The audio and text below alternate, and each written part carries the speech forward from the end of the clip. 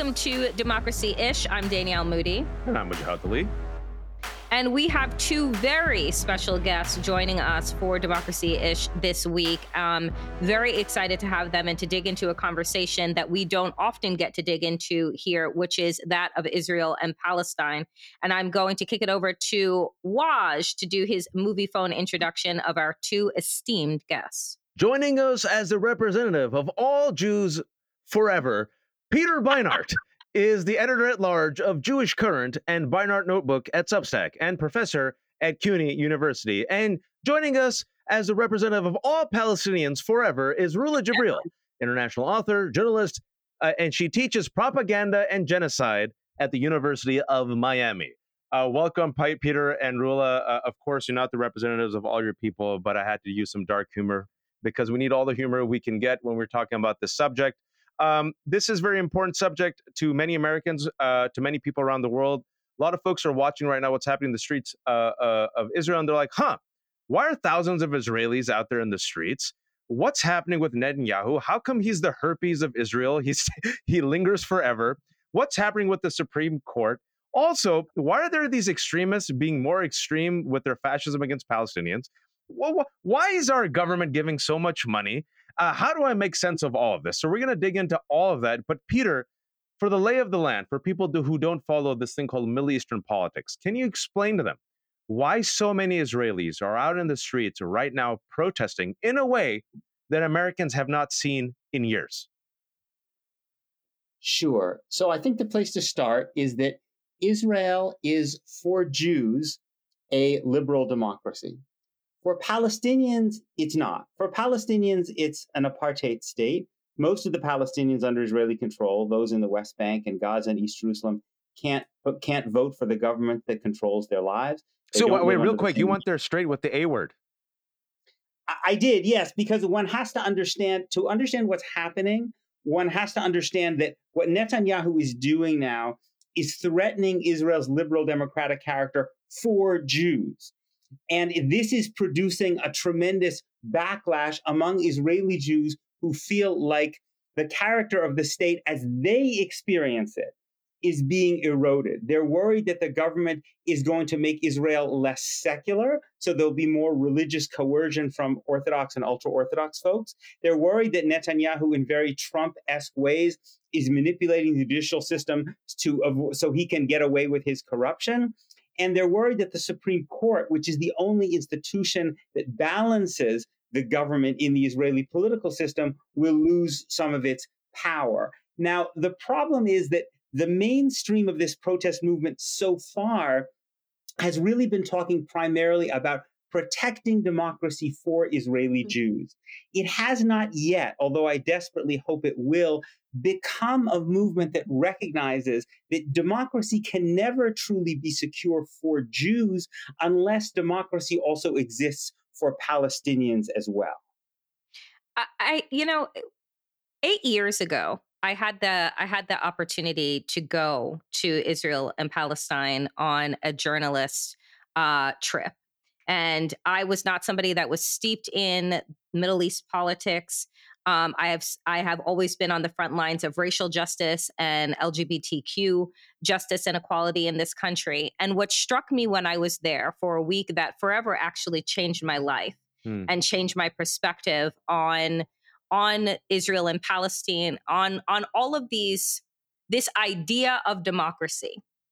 Because what I saw with my own eyes was apartheid. What I saw with my own eyes was Jim Crow. And I said, how is it that the United States is giving this country billions of dollars a year to perpetuate what it is that we worked for generations to extinguish in the United States and hold up as part of the original sin of slavery? 100 years Jim Crow existed in the United States, and we're at a moment right now where we are seeing a resurgence of white supremacist politics and the normalization of white nationalism. But that has been the way in Israel. And so, Rula, I want to bring this question to you, which is, as a Palestinian, as somebody who you just recently went to Israel, we're just recently there. How have you understood, I guess, our perverted sense of democracy in America, how we justify the billions of dollars that we give to uphold a system that we spent 100+ years trying to erase in the United States? Danielle, that's a great question. And also your own experience as an African American woman that goes to another country and see the country through your own experience, the history of this nation.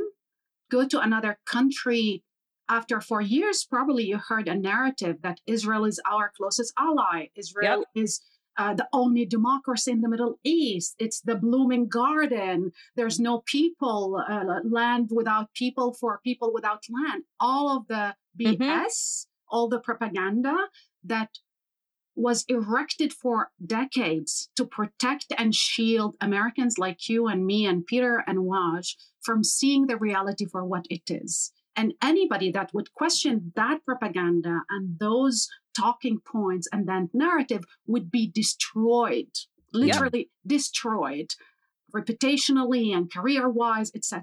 But for the first time, thanks to Trump, just to be clear, and to Netanyahu, and to the far-right extremists who are telling us today, in their own words, what is their objectives are, what their goals are.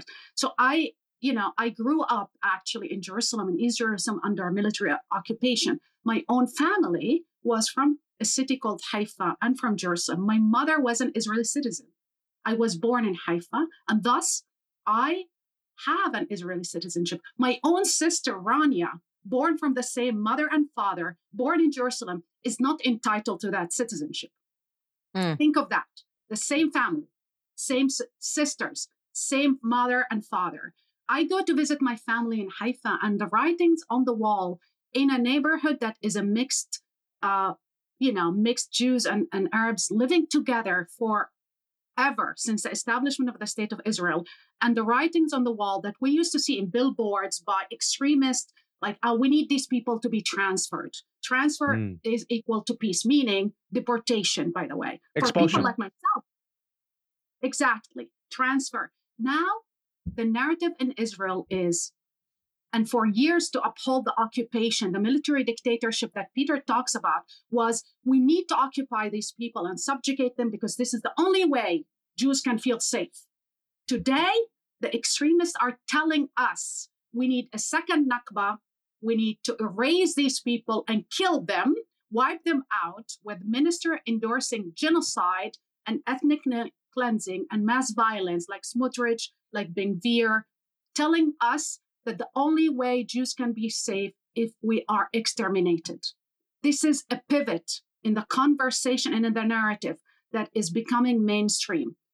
Meir Kahane, the extremist rabbi who was truly had a genocidal vision, today his genocidal vision is mainstream, and it not only in the streets, it's in parliament, is being implemented. And I believe, and this is my personal belief, that behind this judicial coup, that they call it judicial coup, the ultimate goal is to take away the Supreme Court from any conversation about mass violence against Palestinians in the occupied territories. Bibi Netanyahu simply tried to protect himself from going to prison. But what his allies in parliament, in government, are trying to do to import that model, that authoritarian dictatorship inside Israel, and make the whole country subjugated to the same rule that Palestinians are subjugated to. They might not kill Jews in Tel Aviv.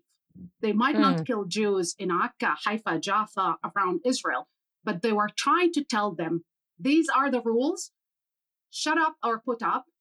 If we kill Palestinians elsewhere, we don't want you to interfere. This is what's happening today in Israel. We are on the brink of a second Nakba. You mentioned terms like Nakba and some individuals there that, just for clarification, Nakba, for Palestinians, the creation of the state of Israel was a great catastrophe, right? the Nakba for them, and which has led to decades of occupation. And you mentioned people like Kahain, this extremist or right-wing Israeli who was at once seen as a marginal figure in Israel, but now his disciples and the people who believe in his, like you said, genocidal, I think, fascist views have power. One of those individuals is this guy that you mentioned, Ben Gvir, who is a national security minister under Netanyahu's government. And just this week, he is praising murderous settlers, right? And so I've been to Israel and Palestine 3 times, and I'm born and raised in America. I have a blue passport. I'm a US citizen. I'm not Palestinian. All right. I go there, and just the absurdity of occupation. I just want to paint a picture for you, Peter, and then ask how Jews are feeling about this moment. I went there one time. I'm in Jerusalem. It's that old train station that has been converted now. I think you know what I'm talking about, to like that, family-friendly restaurants. And there's this white girl, American girl, talking to me with an American accent. And I'm like, okay, she's chatting me up. I don't know why. And I'm like, by this time, I'm married. I got kids. I'm old. I have no idea when women are hitting on me, right? So a Jewish woman who's from America, I'm like, oh, she was a nice, pleasant lady. She goes, she was hitting on you. I'm like, what? No, she wasn't. She goes, she thought you were Jewish. Put on a yarmulke and you look Sephardic. And I'm like, isn't that hilarious? She mistook me for a Yemeni Jew, right? 10 minutes later, I'm walking back down and I'm with 2 hijabi women, both Americans, all of us American citizens. 2 Israeli women are crossing the street. They stop. They look at us. She says something very unpleasant. I don't need to know Hebrew to understand when I'm being cursed at. And she spits at us. And I'm like, oh, at once I was Israeli, and now I've become Palestinian. And throughout my trip, I was assaulted. We were kicked out of restaurants. Whenever people thought we were quote unquote Palestinian, we experienced very briefly how life was like for a Palestinian. And you're sitting there getting pissed off because number one, you're treated like shit. And number two, as an American, I'm like, I'll be very blunt with you. I'm like, mother effers, I give you money. I give you taxpayer money. And I'm getting treated like crap. And then it makes you think about how Palestinians are. So when you come into America and you talk about this, oftentimes a third rail issue, many Jews are oftentimes on the front lines of progressive politics and healthcare reform and helping, racial disparity in America. You said something that they're progressive on everything except Palestine. I think you called it PEP. And so here we are at this moment, Peter. You are a practicing Jew. You take your religion very seriously. You love Israel.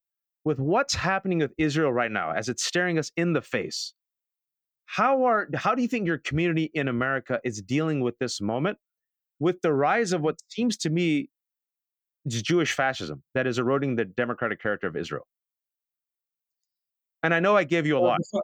No, there's a lot. And I also just wanted to just briefly say, I think just when Palestinians talk about the Nakba, it's not just that Israel was created. It's that in the process of that creation, roughly 750,000 Palestinians were expelled from their homes. And those expulsions have continued since then.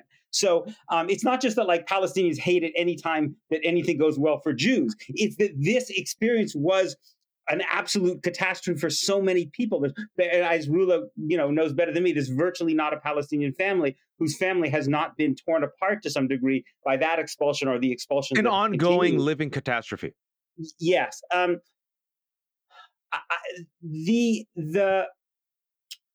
American Jews are divided. No community is a monolith, and I think there are essentially, to be really, really kind of crude about it, 2 different kinds of narratives. One narrative says that given the history of anti-Semitism, culminating in the Holocaust, Jews essentially have to look out for themselves. And that means that Jews need a country where Jews have supremacy, where Jews are in charge, period. And if that sucks for Palestinians, it sucks for Palestinians. The world is a really, really harsh place, and this is the way to keep Jews safe. Now, that language is viscerally, especially for older Jews, American Jews, and especially for more religious, Orthodox American Jews, that there's a visceral power to that narrative. The problem is it's a language without morality. And if you buy into the idea that morality, that human rights, that human dignity doesn't matter, I don't think that's a good world for Jews. I actually think it's a world in which we ultimately are much less safe. For how do you even denounce anti-Semitism if you don't have a language about the inherent value of human dignity for all people? The argument that I would make in response, and I think thankfully is growing, especially among younger American Jews, is that we are in a global struggle. The struggle is between two visions of nationhood. One in which all people are treated equally with equal human worth in the countries in which they live, irrespective of their religions or ethnicities or race. That's the struggle we're engaged in the United States. The other vision is that every country is the property of one tribe. And if you're not of that dominant tribe, you're not of the right race, religion, ethnicity, you either get out or you better be on your best behavior because you're not equal. And the problem with defending Israel while trying to be be a progressive in the United States is that you are at war with yourself because you're fighting against Donald Trump. But Donald Trump's vision is essentially the same vision of ethno-nationalism that Benjamin Netanyahu and Viktor Orban are promoting, and Giorgia Meloni are promoting, and Narendra Modi are promoting. And you know what? Everywhere around the world except for Israel, those visions of ethno-nationalism are very dangerous for diaspora Jews.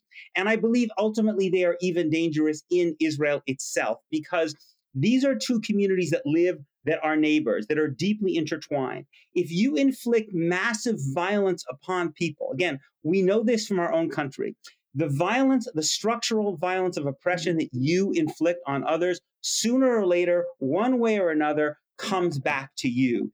The only way in which you have security and peace in the long run, in Israel, Palestine, in the United States, anywhere else, is for your neighbors of a different race, ethnicity, religion, gender to have it as well. And that's the argument that some of us are making inside our community.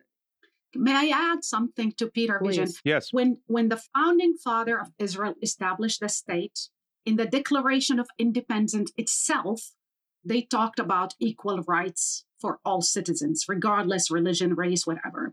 Today, the people who are importing or enacting ethno-nationalism, which is basically was the basis for Putin to invade Ukraine, if you think about it, they cannot be Ukrainian. They are Russians, and we need to erase their identity, and we'll do whatever it takes. We'll kill them, rape them, annex them, whatever. So the world, we are also, American Jews and Americans in general are faced with also with this threat of ethno-nationals are willing to occupy, annex, erase, cancel, unleash violence against others, are being asked today to support Ukraine.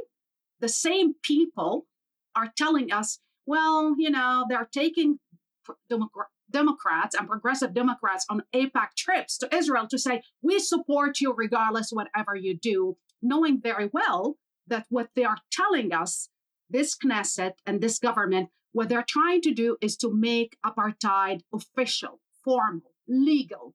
I want to remind everybody that slavery in America was legal. The Holocaust itself was legal. Apartheid in South Africa was legal. Legality is not a matter of justice or morality. It's a matter of power.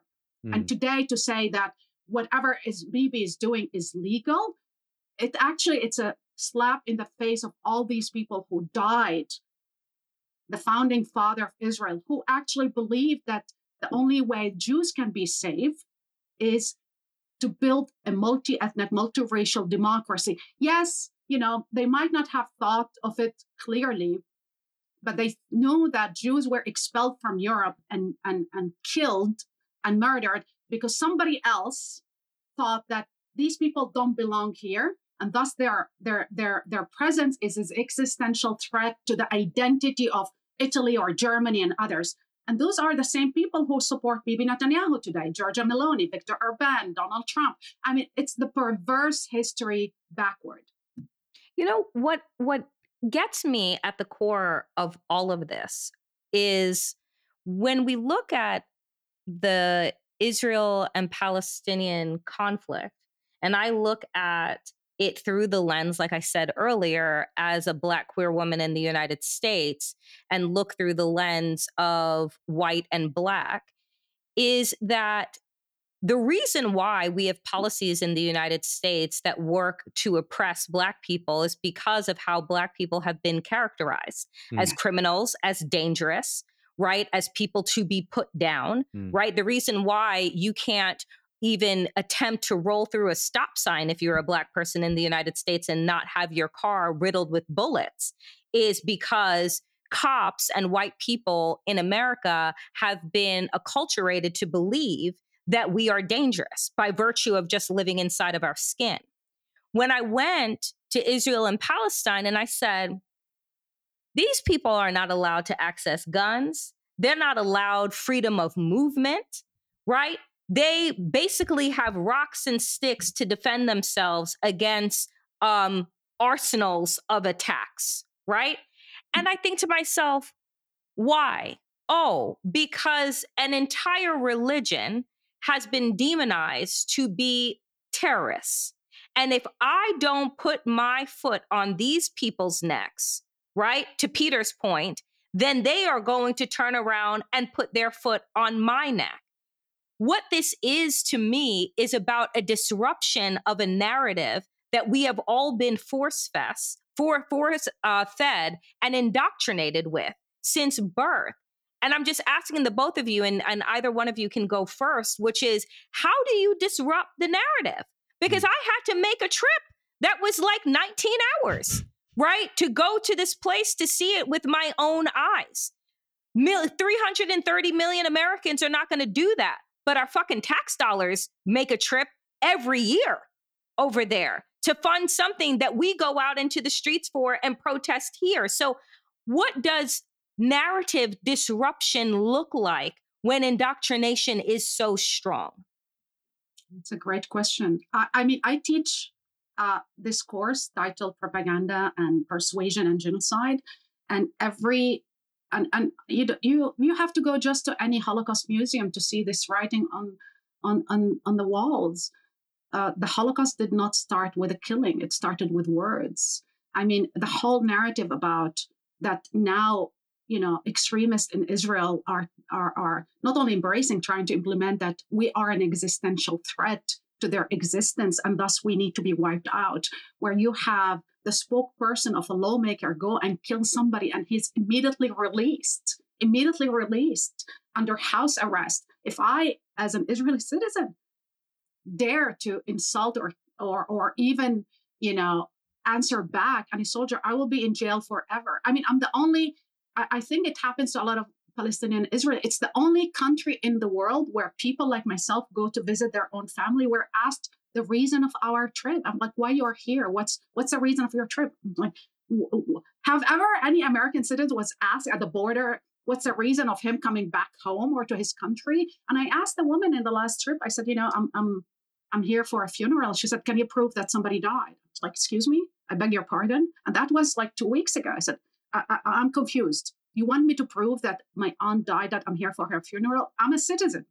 It doesn't matter, because in Israel, our ethnicity and our religion, our race trump our citizenship and trump democracy itself.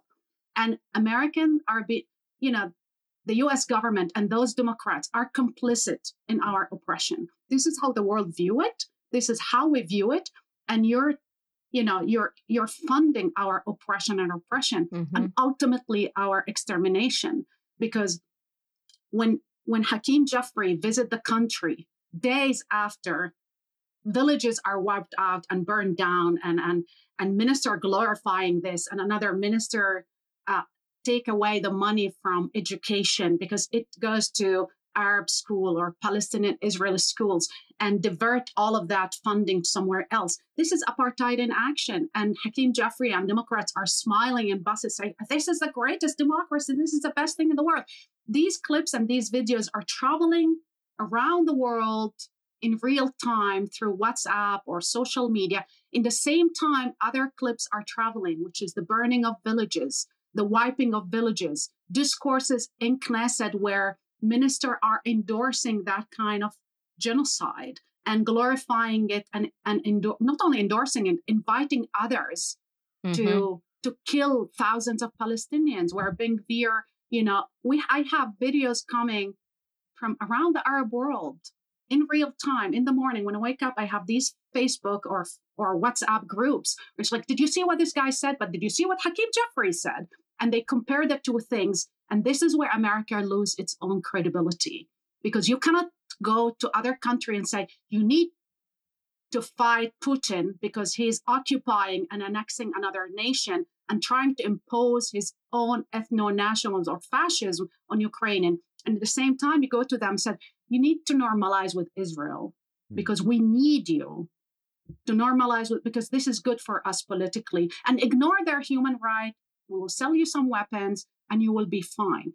These are two visions are not compatible, and they will come back to haunt America itself, because this is what Trump tried to implement here.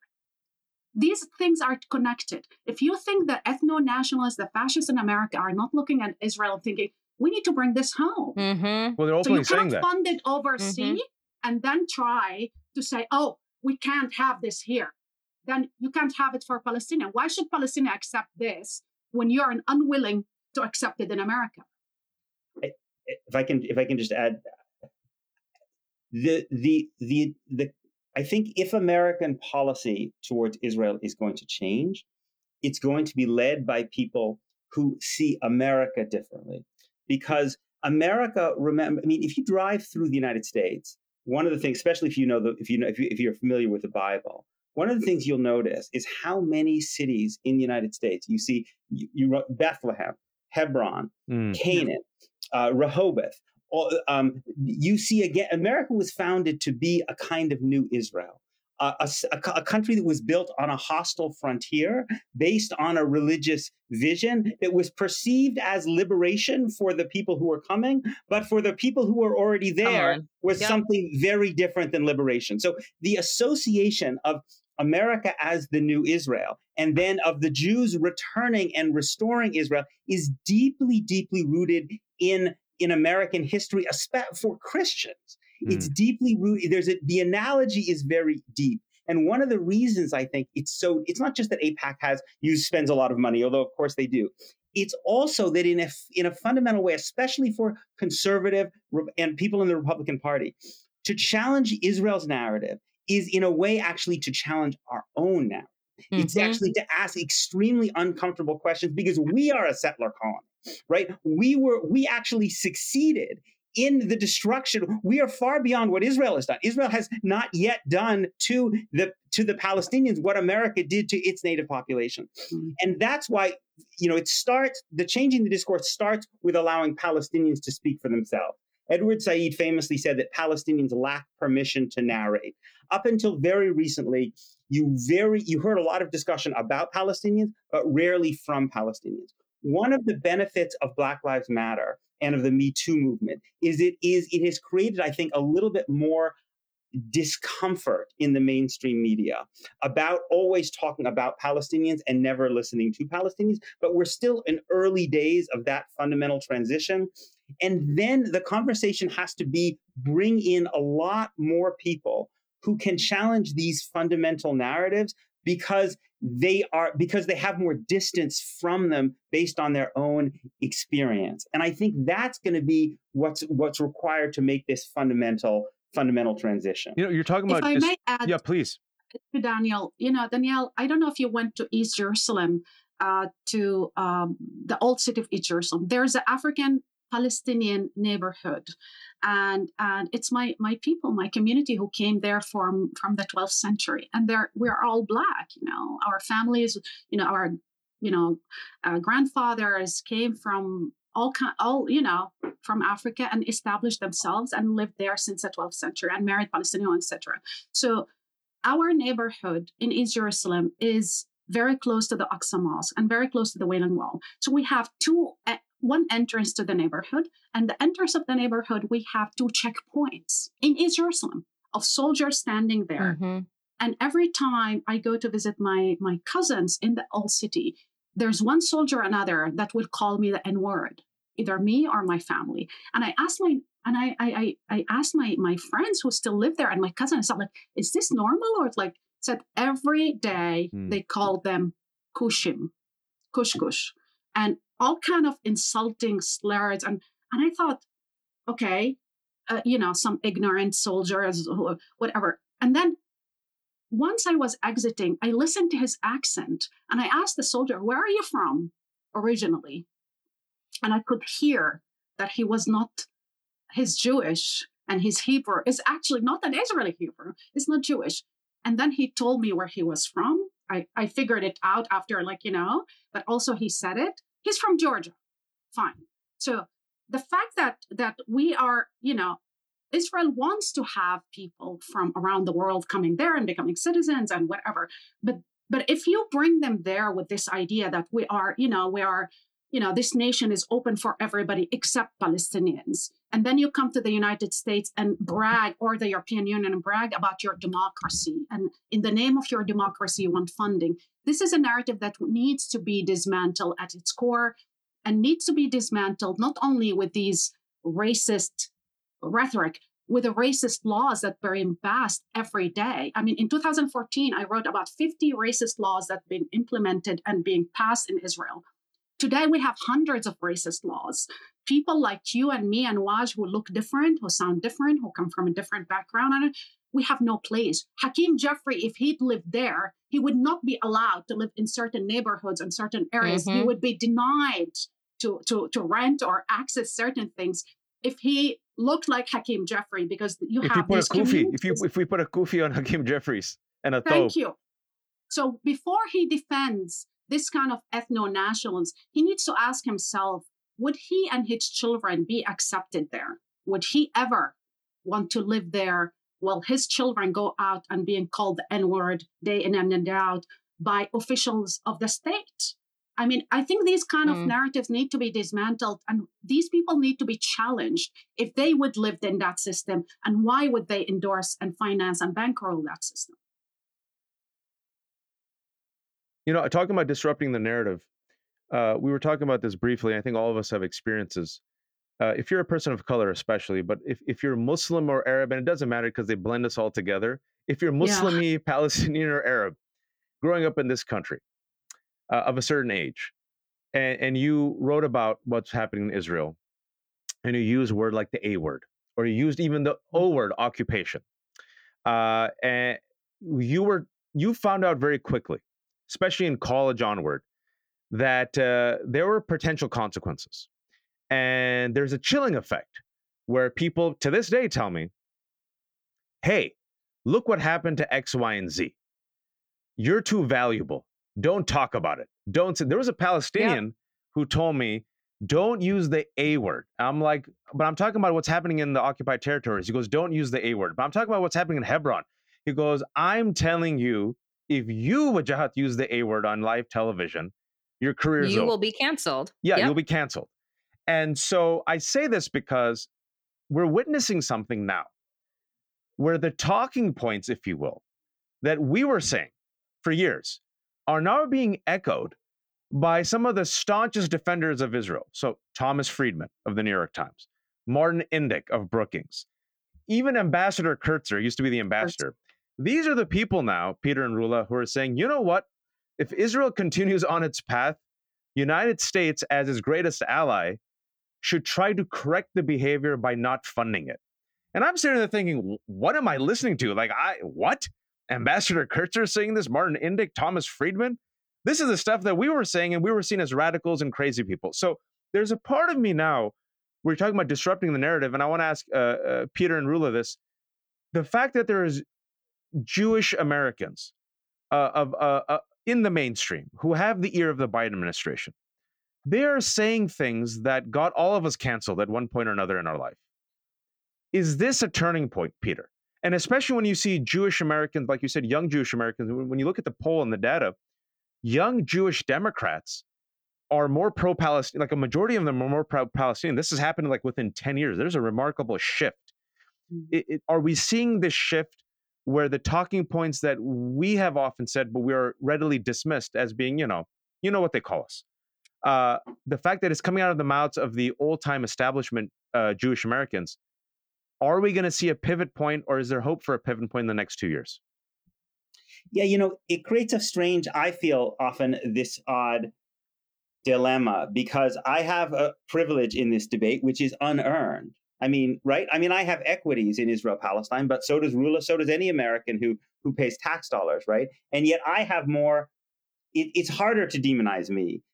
And I'm given a status that I haven't really earned. So the question for someone like me, I think, is, which I don't always know quite how to handle, is how do I use that in order to try to ultimately create a debate where it no longer exists? And I think that in terms of American politics, what's strange is that there's a cultural shift that's taking place inside the Democratic Party. But because American politics isn't all that democratic, we know that politicians can remain very insulated from public opinion on a whole range of issues. I mean, look at gun control, right? I mean, and many others, right? So there is now a vast gap between where Democratic Party politicians in Congress are and where ordinary Democrats are, as reflected in public opinion. And I think to some degree where even the media narrative has moved. But in a situation where we have essentially an unregulated campaign finance system, where you can basically go into Democratic primaries and scare the hell out of any Democrat who is even considering saying something humane about Palestinians, that you can essentially wall off Washington from the opinion of ordinary Democrats, especially because this is not the most important voting issue for most ordinary Democrats, right? It's easier to remain insulated when it's not first people's number 1, 2, or 3 issue. We don't, I think, yet have the organizational capacity that has been built that can ultimately protect politicians of conscience who want to actually who simply want to apply the same moral standard to this issue that they apply to other issues. And politicians are generally, with a few exceptions, like let's say Rashida Tlaib and a few others, most politicians are basically will not do the right thing if they feel like it's going to imperil their political career. So we still haven't built the political power to be able to tell those people you can do the right thing and you won't cost your career. That's the next frontier. If I may, Waj and Peter, I think in the next couple of years, and I think less, I predict there will be mass violence, serious mass violence in Palestine. I think the events on the ground very often, when it comes to Israel-Palestine, helped reshape and change the narrative and impose a different narrative.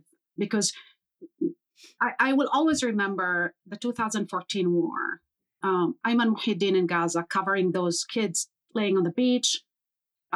Basically a plane come kill them, and then the lies about, oh, we didn't know what they're whatever, and then the lies you see it with Shireen Abu Akleh, where a sniper who is looking behind his and then shoot her, and then they try to cover it up with lies. So it's incumbent on us to expose those lies, this propaganda, and dismantle it. And for the first time, I see the media are willing to take on, especially after Shireen Abu Akleh, 5 different investigations by Washington Post, by CNN, Al Jazeera, and others, expose actually and dismantle the lies. And they were helped by NGOs, B'Tselem, and others on the ground. For the first time, I think it is obvious, it's clear to many of us that we cannot anymore, believe what comes out from, official Israel. We will have to examine it. We're applying on them what we would apply on any other government.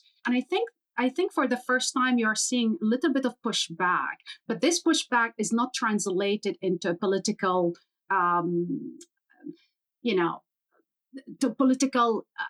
somehow translated into a real political action. Because so far, Rashida Tlaib is seen as an extremist, as a radical.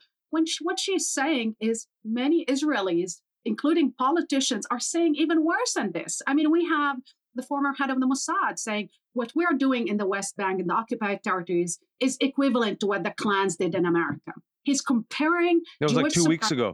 Yeah. 2 weeks ago, you're seeing Ehud Olmert, former prime minister, saying basically we're becoming a fascist state. You're seeing a former head of Mossad, I believe, saying these people are so extremist. They want basically to implement here a genocidal vision, and it's going to hunt all of us and hurt all of us. I mean, you're seeing people saying by far worse than what Ilhan Omar and Rashida Tlaib and AOC, but these people are not invited to speak here, publicly on national television. And whenever Netanyahu speaks, you can see that he's not willing to speak to the Israeli media, but he's willing to speak to an American media that is not versed enough into the details of what he's trying to do. So he's willing to lie his way. I mean, what Bloomberg did 2 days ago is like basically was a flat lie when they, released, basically a transcript of an interview, and the title was, he's going to hold back on his coup. It's not true. It's a flat lie, but they were willing to recycle his propaganda, and because for so long that was the main dominant narrative that a lot of people were unwilling to question. Today we're seeing a lot of people that are willing to question it, but I don't think we're enough. I mean, there's not big numbers of us who are willing to question that narrative. I am proud of the price that we all paid for standing to democracy.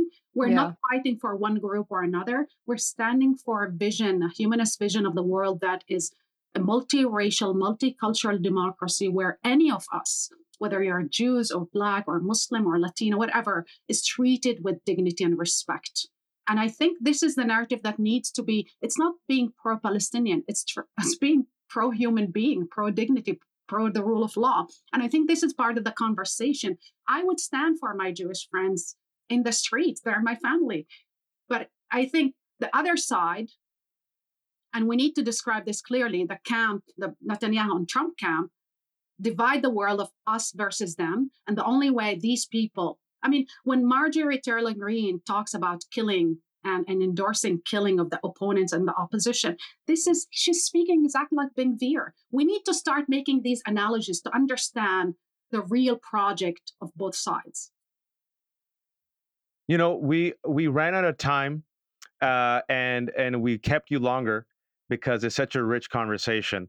And my producer is like, "Oh, maybe we should wrap up right now." That was a great place to wrap up. But I have to indulge me if you can, Danielle and Q. I have to mention this because you guys have brought this up. And this is a quick final question, if you don't mind.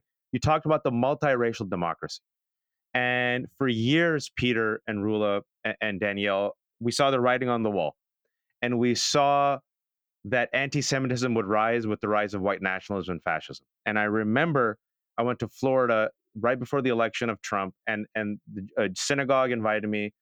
And this was when he went after Muslims and undocumented immigrants, and they were progressive on everything they said except Palestine. And they told me I was their first Muslim speaker. And I told them, I said, they're going after Black people, Muslims, and undocumented immigrants. Who do you think they're going to go after next? And I wish you all could see their faces because they were looking around like, us? And I said, that train's never late in America and in Europe. And the final question that I have is, and anti-Semitism is real. It's now mainstream thanks to the GOP. It's literally radicalizing terrorists to commit murder against Hispanics in El Paso, against Muslims in Churchland, against Jews in Tree of Life Synagogue, against Black folks. Final question, and indulge me real quick. The pitch that you can make to Americans, especially Jewish Americans around the fence, even Palestinians who might have given up on this multiracial democracy, that this is the moment we have to come together because the enemy that's coming after all of us is Thanos, which is white supremacy. And they're using this to divide and conquer all of us. Peter and Rula. Yes. I mean, the argument that I make to my fellow Jews is that a world of ethno-nationalist countries is a world in which all Jews who do not live in Israel are considered not genuine citizens of the country in which they live. And that's a terrifying world for a Jew if you live in the United States, or if you live in Europe, or if you live in somewhere else. And that Israel is exporting this ethno-nationalism, that Israel is in some ways the thriving model for people like Narendra Modi. Look at what Modi is trying to do on a vast scale, the biggest country in the world, trying to turn a secular democracy into a Hindu nationalist state. This is a very, very dangerous political trend that is terrible for anyone who is not of the dominant tribe in their country. And ultimately, it's not even good if you're in the dominant tribe, because, as I said, the violence you inflict comes back to you. And that's why, as you said, I think what we need to do is struggle for the principle that all people deserve to be treated equally under the law, irrespective of their race, religion, ethnicity, gender, no matter what country in which they live. And that allows us to form bonds across communities, across religions and races, across nations. And we have to create that political power to oppose the people who are uniting on the other side, the Donald Trumps, the Narendra Modis, the Benjamin Netanyahus, the Viktor Orbans, because they have united in defense of this principle of ethno-nationalism, which will be a much, much more vicious world than anything that we have seen. I totally agree with Peter. And I want to remind everybody, Primo Levi, an Italian Jew who was deported to Auschwitz, came back and wrote this wonderful book, If This Is a Man. And he wrote indirectly about his experience in Auschwitz, but he wrote that he will always be seen as a Jew in Italy, a country that he is born in, a citizen of that country. He said, I will always be seen as a Jew. And he pointed to ethno-nationalism as the real poison, the real threat to his life and to life of minorities, but also to democracy itself, because it was clear that Mussolini's vision, which is today still carried by Meloni, Narendra Modi and Donald Trump and others, it's a vision that will basically create a tribe, and you defend that tribe. And even the people who are critical of that tribe, they will go after them as well, even if they belong to that tribe. It doesn't matter. You cannot question the party. You have to be blind to what the party says or to the leader, whatever. And I think that ethno-nationalists succeeded in doing this coalition that aid and abet each other. This is the one thing that Democrats around the world or multiracial democracy still struggling to do, is build this massive coalition. That coalition elected Biden in 2020. Some people did not trust that white Americans would not deliver Trump again. So we created this coalition of Jews, Muslim, gays, minorities, everybody that understood that the threat was Donald Trump and accepted Biden and Kamala Harris. That coalition is what saved democracy in America. But we need to export that coalition internationally and expand it. When President Biden, with all due respect, hosts Narendra Modi and honor him, he's basically telling, people who are fighting for the soul of democracy in India, well, wait, because there's other things that are more relevant, the economy or another thing. They're not more relevant. There will be no economy without democracy. Okay? So when we are trying now to convince the Saudi to normalize with Israel, despite what this government is doing, we're telling people who are truly fighting for democracy in Israel and in Palestine, well, step aside, there's other consideration. We need to save democracy everywhere, because sooner or later, people will try to import it elsewhere. And these forces are thriving on our division and our confusion about our lack of attempt to create a real coalition that stand up for the rule of law and for these forces, whether it's in Ukraine or in Palestine. I want to say that I cannot thank the both of you enough for giving us such a rich and deep and important conversation that I see as a conversation about liberation. It isn't just a conversation about Israel and Palestine, or just about the United States, or just about India or Ukraine and Russia. It is about global liberation. And what does it mean to be free?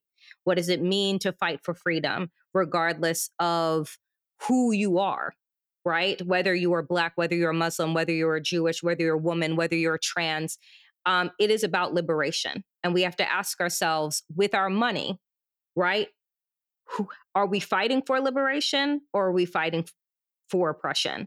And that to me is one of the fundamental questions. So I just want to thank the both of you for making the time to join Democracy-ish.